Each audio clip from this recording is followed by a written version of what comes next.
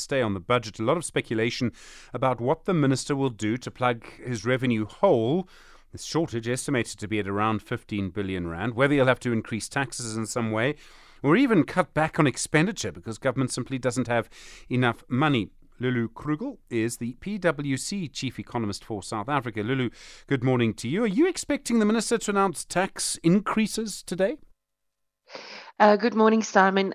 We do expect that. In fact, he mentioned last year in the MTBPS statement in October that we will hear something. The question is just what.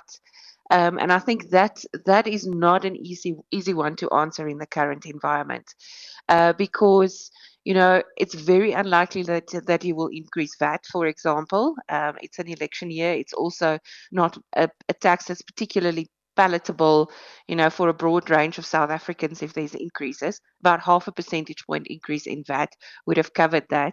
But the most likely option that you would probably choose is to allow what we call bracket creep with personal income tax. So not making the annual adjustments for inflation, which in this particular year could hit really hard because inflation was high, and we know under how much pressure South African consumers has been.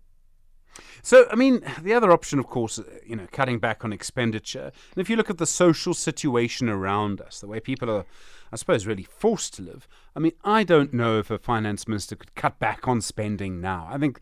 Never mind the politics of it. The sort of humaneness of it would come under question. Yes, there's long been a lot that people said around the size of the social grant expenditure, for example. But to be quite honest, to be very, very honest, exactly as you said, that is the only source of income, the only thing that millions of South Africans are using to put some food on the table. So, and in the environment where you can't see massive growth in job numbers, it is unlikely that he will make any changes there.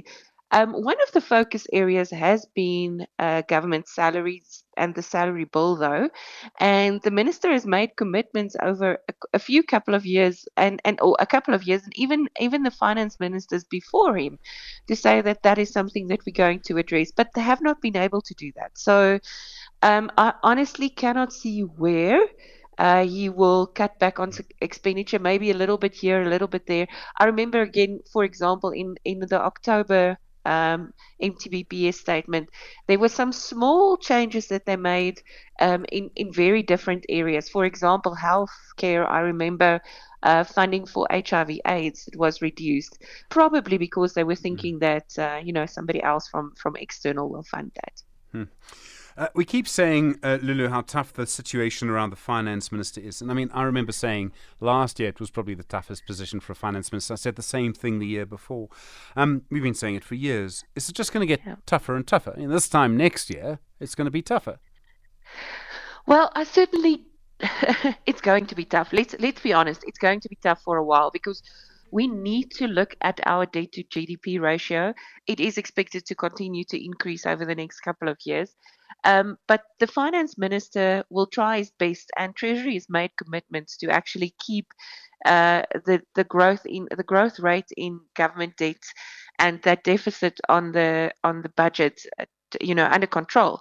And it will be incredibly important that we continue to do so, to actually build that trust and continue to build that trust with rating agencies, etc.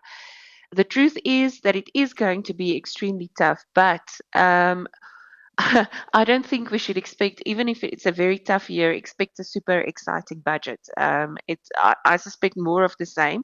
And one can actually say that, listen, maybe that's not a bad thing. Although I would have loved to see something from the minister that shows some vision about how we're going to ignite economic growth, that has a bit of a more longer term view. We have short term challenges to sort out, but I would love to hear something that has a bit more of a longer term and strategic view. Lulu Krugel, thank you. South African Chief Economist at PwC. Well, we'll hear it all, of course, from 2 o'clock this afternoon. Just huge questions around what the minister will say and what changes he can make.